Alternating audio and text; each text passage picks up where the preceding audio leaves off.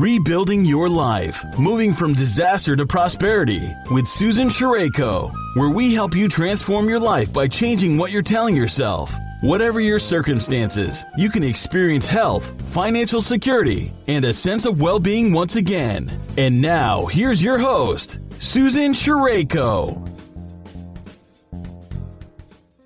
On behalf of Rebuilding Your Life Radio and the Train Your Brain, Claim Your Power calls, this is Susan Sherayko. Welcome.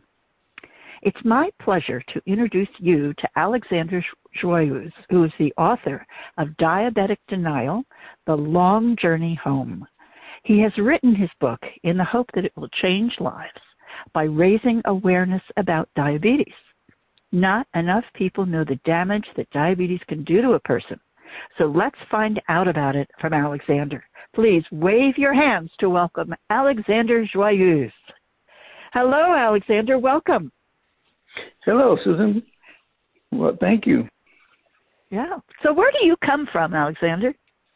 Well, originally I am from St. Lucia, a little tiny island in the Caribbean, and I migrated to here some time ago via my parents in Daly City, California, and I currently reside in Vallejo, California, which is about 50 miles north of San Francisco. Ah, okay. And did you go to have a kind of normal mid-American life? Yeah, it was a normal mid-American life, middle-class family. We grew up in a middle-class neighborhood, enjoyed all the benefits that life can award you as a middle-class person here in America. Went to Catholic school, private school all my life. From there, I kind of went to the public school system, which was a shock because a lot of that I learned in the rudimentary elementary system. I started learning in they were teaching that in high school, so that was somewhat a breeze. From there, I graduated, I took the long road. I started out at community college CSM in San Mateo, California. From there, I transferred to San Francisco State. I then left college and joined the military, spent 8 years in the U.S. Army. And upon leaving the Army, I went to work for AT&T, and 33 years later, here I am still working for here you are. AT&T. Yeah. Were you involved in sports? I was. I played football, basketball, baseball as a youth. I was in track. I was involved with all the sports. Back then, youth were outside. We rode our bikes. We played. We engaged. So a little different from the youth is today. But I enjoyed a really good life. Yeah, and I imagine that along with that came enjoying our great American diet with supersized meals and pizza. Of course. And just not one, multiple pizzas and supersized meals. Yeah, I enjoyed that because at the time I was very active. So you could do that at that point. Well, Alexander, this story is about your personal journey with diabetes. So after living all this wonderful life, what happened? Well, after living a wonderful life, you kind of grow up from that life. I had responsibilities, and one was a family. I got married late in life, at age 32. I got married, had 2 children, and had to go to work. And my work took me various places, many long hours, so my eating habits were not typical. They were sporadic. Maybe I would eat a meal at 6 p.m. or I wouldn't get a meal until 11 p.m. So I had sporadic eating habits, and I didn't stop supersizing and having pizza as time went on. And all those things caught up with me, and eventually I was diagnosed with type 2 diabetes. So what did you do once you got the diagnosis? Well, once I got the diagnosis, it was a shock, and as any typical person, I sat back and I started to think, well, I wasn't born with diabetes. It looks like something that just came on. I went to Sears at the time, bought me a stationary bike and got on it and rode it like there was no tomorrow. Started exercise right away, rode it like there's tomorrow. Went back to the doctor, and they said everything was fine. So I resumed my life as, as a normal American person eating burgers and apple pie. Mm. But then did you begin to see some symptoms coming up? I actually didn't see any symptoms or wasn't really paying attention to it. But one of the things I know is after learning more about it is that you begin to urinate frequently. And I did notice that I was urinating a little frequently. And so I went back to the doctor, went back to my personal physician, and he made the confirmation that I did have type 2 diabetes and that, just exercising alone wouldn't help. And so we started a regimen. He put me on insulin, and that kind of helped out for a while. But for a while, of course, but I went something back. major happened, right? Yes, I went back to my old habits, and eventually I started having pain underneath my left foot. As a man, and this might be a man thing, I disregarded pain and kept on as usual. And it got to a point where September 30th of 2015, it was unbearable. I couldn't put my foot down to walk, and so the next morning I went to the doctors, and so be it. I lost a portion of that foot. My goodness. I mean, was that a simple operation, or had you let it go so long that it was more serious? Well, had it gone so long, I probably wouldn't be talking to you right now. According to the doctors, had I not got in that morning, I would have been dead by the next day because it looked like I was septic. My blood was septic, and the gas gangrene had already was seeping through most of my organs. So I was pretty lucky, can't say. Wow. I would say that I was blessed that day. So it sounds like you were, but how long did it then take you to recover? It took me after the procedure, which was about 3 or 4 hours. It wasn't a long procedure. My recovery time from leaving the hospital home was about a year.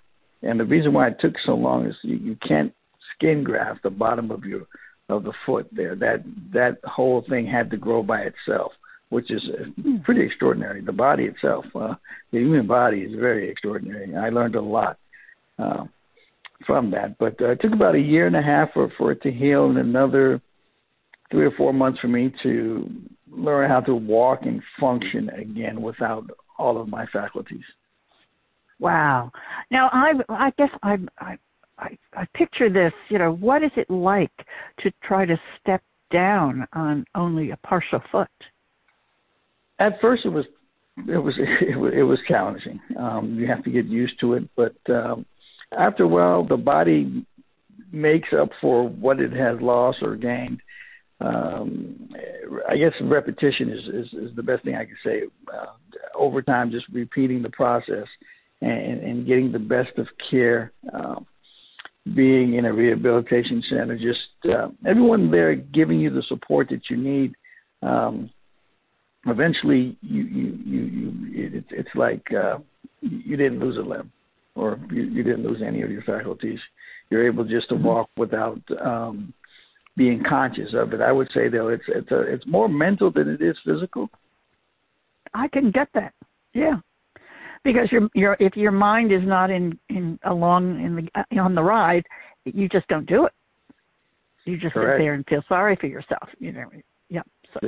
Yeah, you sink into this low point, and you don't have the will. So thankfully, my mind was not there. I believe in the Creator. I am a very spiritual person, so. I didn't take this as something negative. I understand it happened, and a lot was due to my fault and me being in denial of my prognosis. So I just continued to push forward, move on, forged on. As an ex-military person, that's what we're taught to do anyway. So I think all of that actually helped me in my rehabilitation and getting back on my feet. Mm-hmm. When did you decide you wanted to tell this story? 6 months after the operation, I decided, I sat down with my family and said, if I can help one person, just one person, if I can help them change their habits, help them understand that when the prognosis is given, that you jump on it and you do exactly as the physician would tell you to do, then I would have done my job as a human being, from human being to human being, just changing one life.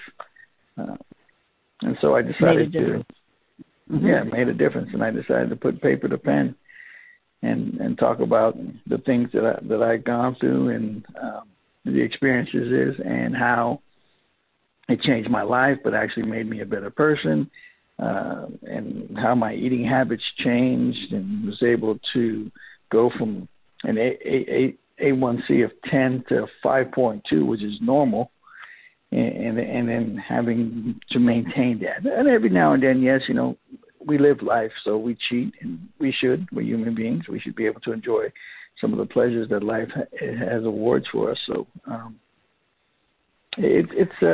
would say it's a seesaw battle all at the time. times. But yeah, definitely. Well, let's get into some of that stuff, those things that you had to do. First of all, was this something you would have expected to happen, that diabetes ran in your family, or that there was something you had specifically done that would have brought it on? I actually didn't expect that to happen. I never thought that I would have living my life with, partial foot or an amputation.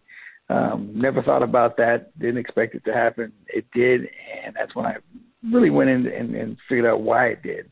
And that's when I found out that diabetes is hereditary, and it does run in the family. But it's interesting; it doesn't hit every member of the family. It can skip a generation, or it can, if there's 5 children, one child has it and the rest doesn't, and then it'll skip 2 generations, and maybe your grandniece will have it. So it's not something that it's very sporadic in the way it does affect individuals, but it more has to do with your eating habits, I would say.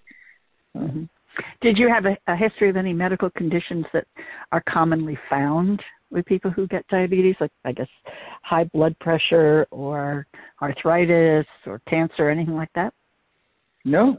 Prior to that, I was a healthy 32-year-old human being, that was living life as a middle-class individual family, American, and doing the things that law-abiding citizens would be doing, going to work, coming home, marrying my family, keeping my faith, and trusting in the system. So, and caught you off guard. Yeah.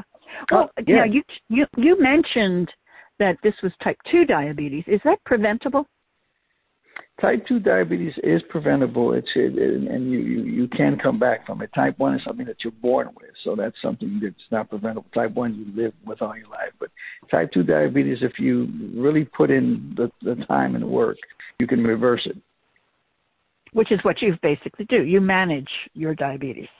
Yes, I manage my diabetes through exercise, 30 minutes of exercise, and it doesn't have to be vigorous exercise, brisk walking, riding your bike, a little jogging, nothing too strenuous to the body because you don't want to hurt other areas of your body. Changing your diet, getting away from the high carbs, the fast carbs, putting more fiber in your diet, and just having more of a peace of mind, staying within yourself, not getting out of yourself, keeping your blood pressure and everything intact, and living as wholesome a life as you can live, and having good people around you as well, because that makes a difference. Having family and friends around you, surrounding yourself with good people. As I say, be careful of the company that you keep. So therefore, that you don't entice any of those bad habits.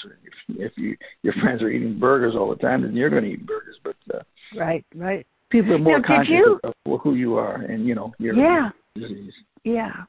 Did you have a weight problem before, or do you manage your diet more for the diabetes than for weight loss?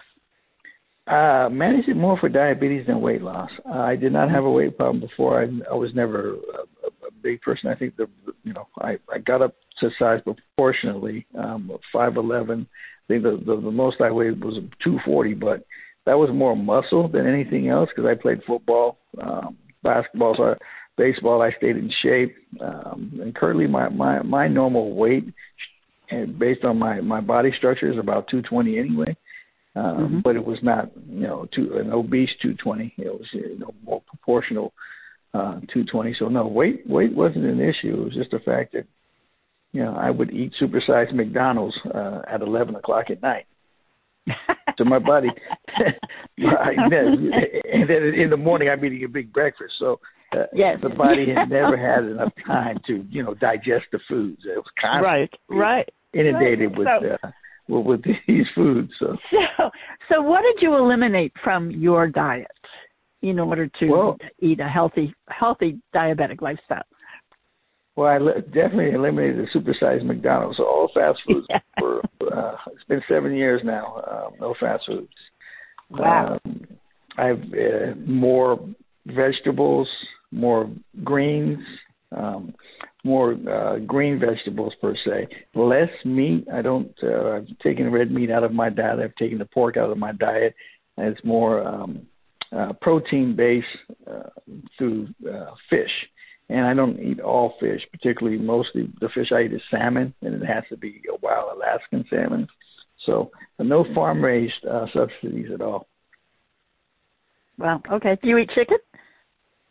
Eat chicken, but not a lot of it. Just maybe once a week we'll have some chicken, but most of my diet is mostly salmon. Okay. And how about and pasta, rice, grains? How about all that? Yeah, greens, rice I can have, but it's measured. Pasta, not supposed to have that, but again, you have to live life. So every now and then I make dinner for my youngest daughter. She loves she loves spaghetti. So when I make the spaghetti, I will make it with all natural. I make it from scratch, other than the pasta, but I make it with all natural vegetables. I take it before I put the sauce in. So I would take my portion out and then put the sauce in for her. But I inundate it with a lot of garlic, a lot of ginger, and turmeric. Mm-hmm. Was it difficult to adjust to this diet? No, actually it was not difficult.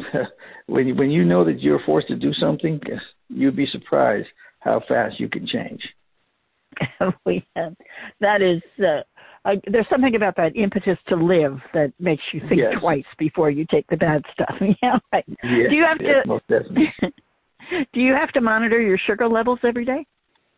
I do have to monitor my sugar levels just to make sure, so I do have a monitoring device. I don't do 3 times a day. Pricking yourself on the fingers 3 times a day is a little painful, I would say, and then sometimes it will leave calluses. So every now and then I do take and make sure my levels are within the required areas, and you can basically feel your body changing if and when you have more sugars than you're supposed to have in your body. As a type 2 diabetic, you can instantly feel that change. So I have a good guide, and really I stay strict on my diet. And staying strict on my diet helps me maintain my A1C under the 7, which most physicians like it to be. How can you tell when the sugar levels have changed? Is it something, what do we talk? We could mental, physical, emotional. I mean, what do you experience it as? It's I would say it's all 3, but first it will be physical. You can feel the rise. You can feel the chemical change in your body. If your sugars are too high, you become more sluggish. You feel kind of tired of sleepy, and then there's also the emotional product. Is high sugars creates a chemical imbalance, which you seem more angry, more agitated than you would normally be. So those things are kind of signs that your sugars may be a little high. If your sugars are too low, because I've experienced both of that. Having been on insulin, sometimes I can take too much insulin and my sugars go low. Well, low sugar, you tend to start to sweat, and you feel the dizziness and things coming on. So you really have to pay attention to your body and what it's doing at the time, and really stick with your diet. I would tell anyone, everyone out there listening, is you want to stick with your diet. Get off the fatty foods, get off the high carbs, the fast carbs. There are carbs that are good for you, and there are carbs that have great spikes. Rice, pastas, all of those things, they have great, high spikes, high sugar. So as soon as you digest it, you can feel the change in your body. You can feel that there's the sugars right. It goes right into your blood system right away. So and a lot of like juices, orange juice, all your particular juices that are not naturally made. So as a diabetic, you want to be more natural. I always say you want to live or eat, the Bible the diet, which is, the food I give you is meat. So stick with the fruit, stick with the vegetables, stick with the greens, and every now and then you can have a nice little, if you just can't get away from meat, you can have a very small portion of your steak, but everything is well proportioned so that you have more greens than you would have meat or carbs. And do you wear a bracelet to notify people so that in case you should go into insulin shock, someone would know what was going on? That's a great question. No, I do not wear a bracelet, and I should really think about having that. Now, I do have my phone, which has an emergency and has all my information on there. But if the phone locks up, I don't know if they can. I believe they can get to the emergency part of it, but you're right. That's something that I should really look at. I never thought about wearing a bracelet or having an identification. I know in the military you always have what they call the dog tags, and on there has your blood type and things like that. So it makes a lot of sense for us as diabetics to have something that alerts people that who we are, such in case we should fall out in the street or something like that, or the EMTs. Right. Definitely, they would have some knowledge of what may be going on. Right. Now, you also mentioned exercise is tremendously important. What's your routine? My routine basically is to get up. I have in my yard, I have a half-court basketball, so I shoot around a little bit. I get on my stationary bike, I ride, and then I just do some brisk walking, nothing too strenuous. You just want to keep the body moving, per se. They said a body in motion tends to, live happier. Now, you also mentioned that you made some changes to your lifestyle in terms of how much you worked, and you had previously worked 16-hour days. Yeah, I was previously working 16 to 24-hour days, and that didn't help with the bad eating habits. But since then, I've changed my work schedule. I've changed how I approach life. I guess I would say I've been awarded a second chance. So I don't work as much. It's 8 hours a day. I make sure I get 6 to 8 hours of rest. Every now and then I will meditate. So I do a lot of meditation as well. And I try to keep myself, I would say, as they say in yoga, nirvana, I guess. I keep myself in a state, in a state of absolute peace, so that I have an understanding of who I am, my body, my purpose, and try to live that, purpose in life throughout. Now, were there any other things you had to adjust to? Well, I did have to walking uphill and downhill. That was a big thing I had to adjust, because you never know how much you need a part of your body until you don't have it. And so your feet, they act like bevels.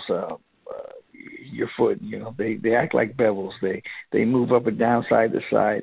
And not having that on one side or the other. I do have a brace that I use, so I had to to making adjustments walking with a brace, but that brace doesn't bend as a normal human being's ankle would bend. So I had to adjust to that. So walking downhill and uphill, especially with packages or whatever you had, made your balance a little different. So I had to adjust to that. But again, it was more so mental, and just taking your time and doing so, and understanding things about having an understanding of you can't do too much too fast.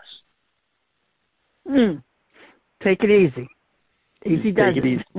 Yeah. Easy does it, like they say. Easy does it in life. You take things easy. You walk through life not running, but taking your time so that you could have an understanding of all things so your decisions are made correctly. And what is the message that you want to get across through this book, Alexander?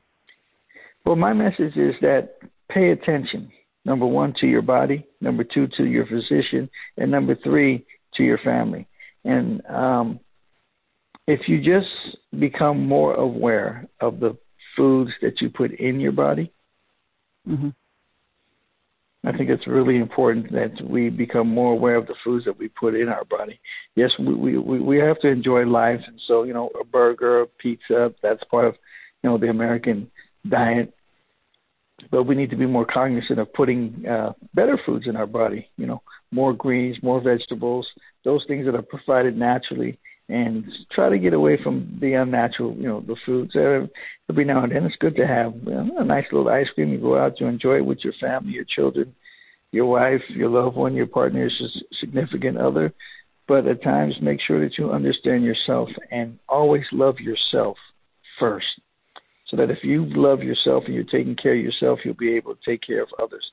And if we do that, then all of society would be better for it, will be better for it, and humanity will be better for it. So where have you promoted this book? I was not big on really, I just wanted to write it without fluff, and if one person picked it up, I wasn't looking to make $1 million on it or to become rich on it. I just wanted it to help individuals who may be going through what I experienced and didn't have the support that I have. I had great support. I had family, I had friends, the physicians, the doctors, the nurses. I had tremendous support. But some people may not have that support. So I wanted to write this book as a guide, per se, to give that person the support they may need. That, hey, this individual, Alexander was able to, make do with life. He didn't sit down. He got up. He stood up, and he surrounded himself, and the sun always shone for him. And so, if you can continue to push yourself, continue to believe in yourself, continue to love yourself, and surround yourself with people that love you and see you for who you are, and are willing to help and aid you in your time of distress and need, then I did my job with the book. Where is it available? It's available at Barnes & Nobles, Google, on any of the platforms. It is also available. I do have a website, Alexander Danny Joyeux, JOYEUX.com. You can get it there. It's available on all the digital platforms, bookstore. And do you ever go out and do you ever go out to groups to talk about your experience and help them become more aware of your story that way? I have not gone out to groups. I would like. I did join the diabetic group locally here, but it's only per se online. I would definitely love to go out and talk to people and talk about the experience, let them know what I did to recover, how I could help, how it could be of service, because I believe that if each and everyone gives back to each other, then we can definitely make this disease less, let's say, disheartening for people. Mm-hmm. And they can adjust to it. Yes. They can adjust to it, and they'll be able to live more of a normal life. Right. Which is the goal for everybody. So, correct. Well, yes. Thank you so much for being on the program, Alexander. I want to thank our listeners as well. As a reminder, we've been speaking with Alexander Joye about his book, Diabetic Denial, The Long Journey Home, which is available online in numerous places and on his website, which is his name. And would you repeat that full website address again? Yes, the full website is Alexander Danny Joyeux, JOYEUX.com. And it's also at Barnes & Noble. So there's plenty of places to pick it up. And if you have recently gotten a diagnosis of diabetes, or you're trying to figure out how to manage it, or if you know somebody who's going through that, this is a good place to start and see how an example of someone who has dealt with it and is managing it well and is sharing his experience to help you. So please take a listen. So thank you again for sharing your book with us, Alexander. Oh, you're welcome. Thank you very much. Yeah. I appreciate it. Yeah, thanks for giving me the time and the platform to, reach, like you said, to reach those who may be having a hard time. And if this book can help them turn themselves around or seek better care and health, then thank you very much. God bless everyone. Let's all come together as the human family and help each other so that life can be better in our societies and communities can be better. I'd also say it's available on Amazon bookstore as well. So. Mm-hmm, mm-hmm. Okay. Yeah. Well, amen to your wish for this book. We need more examples of people who are successfully dealing with things like this, so that they are an inspiration and a source of basic information that can make a big difference in their lives. Yes. Well, thank you. I appreciate it. Yeah, my pleasure to do it. So that's it for us today, folks. Bye for now, and have a great day. Thank you very much for tuning in today. If you've been inspired by this show, leave a rating or review on iTunes and visit www.rainbowsoverrunes.com to receive a free chapter from Susan's book. On behalf of Susan Shireko, this has been Rebuilding Your Life, moving from disaster to prosperity, sharing the journeys of those affected by sudden and great loss and what they did to heal, rebuild, and where they are now.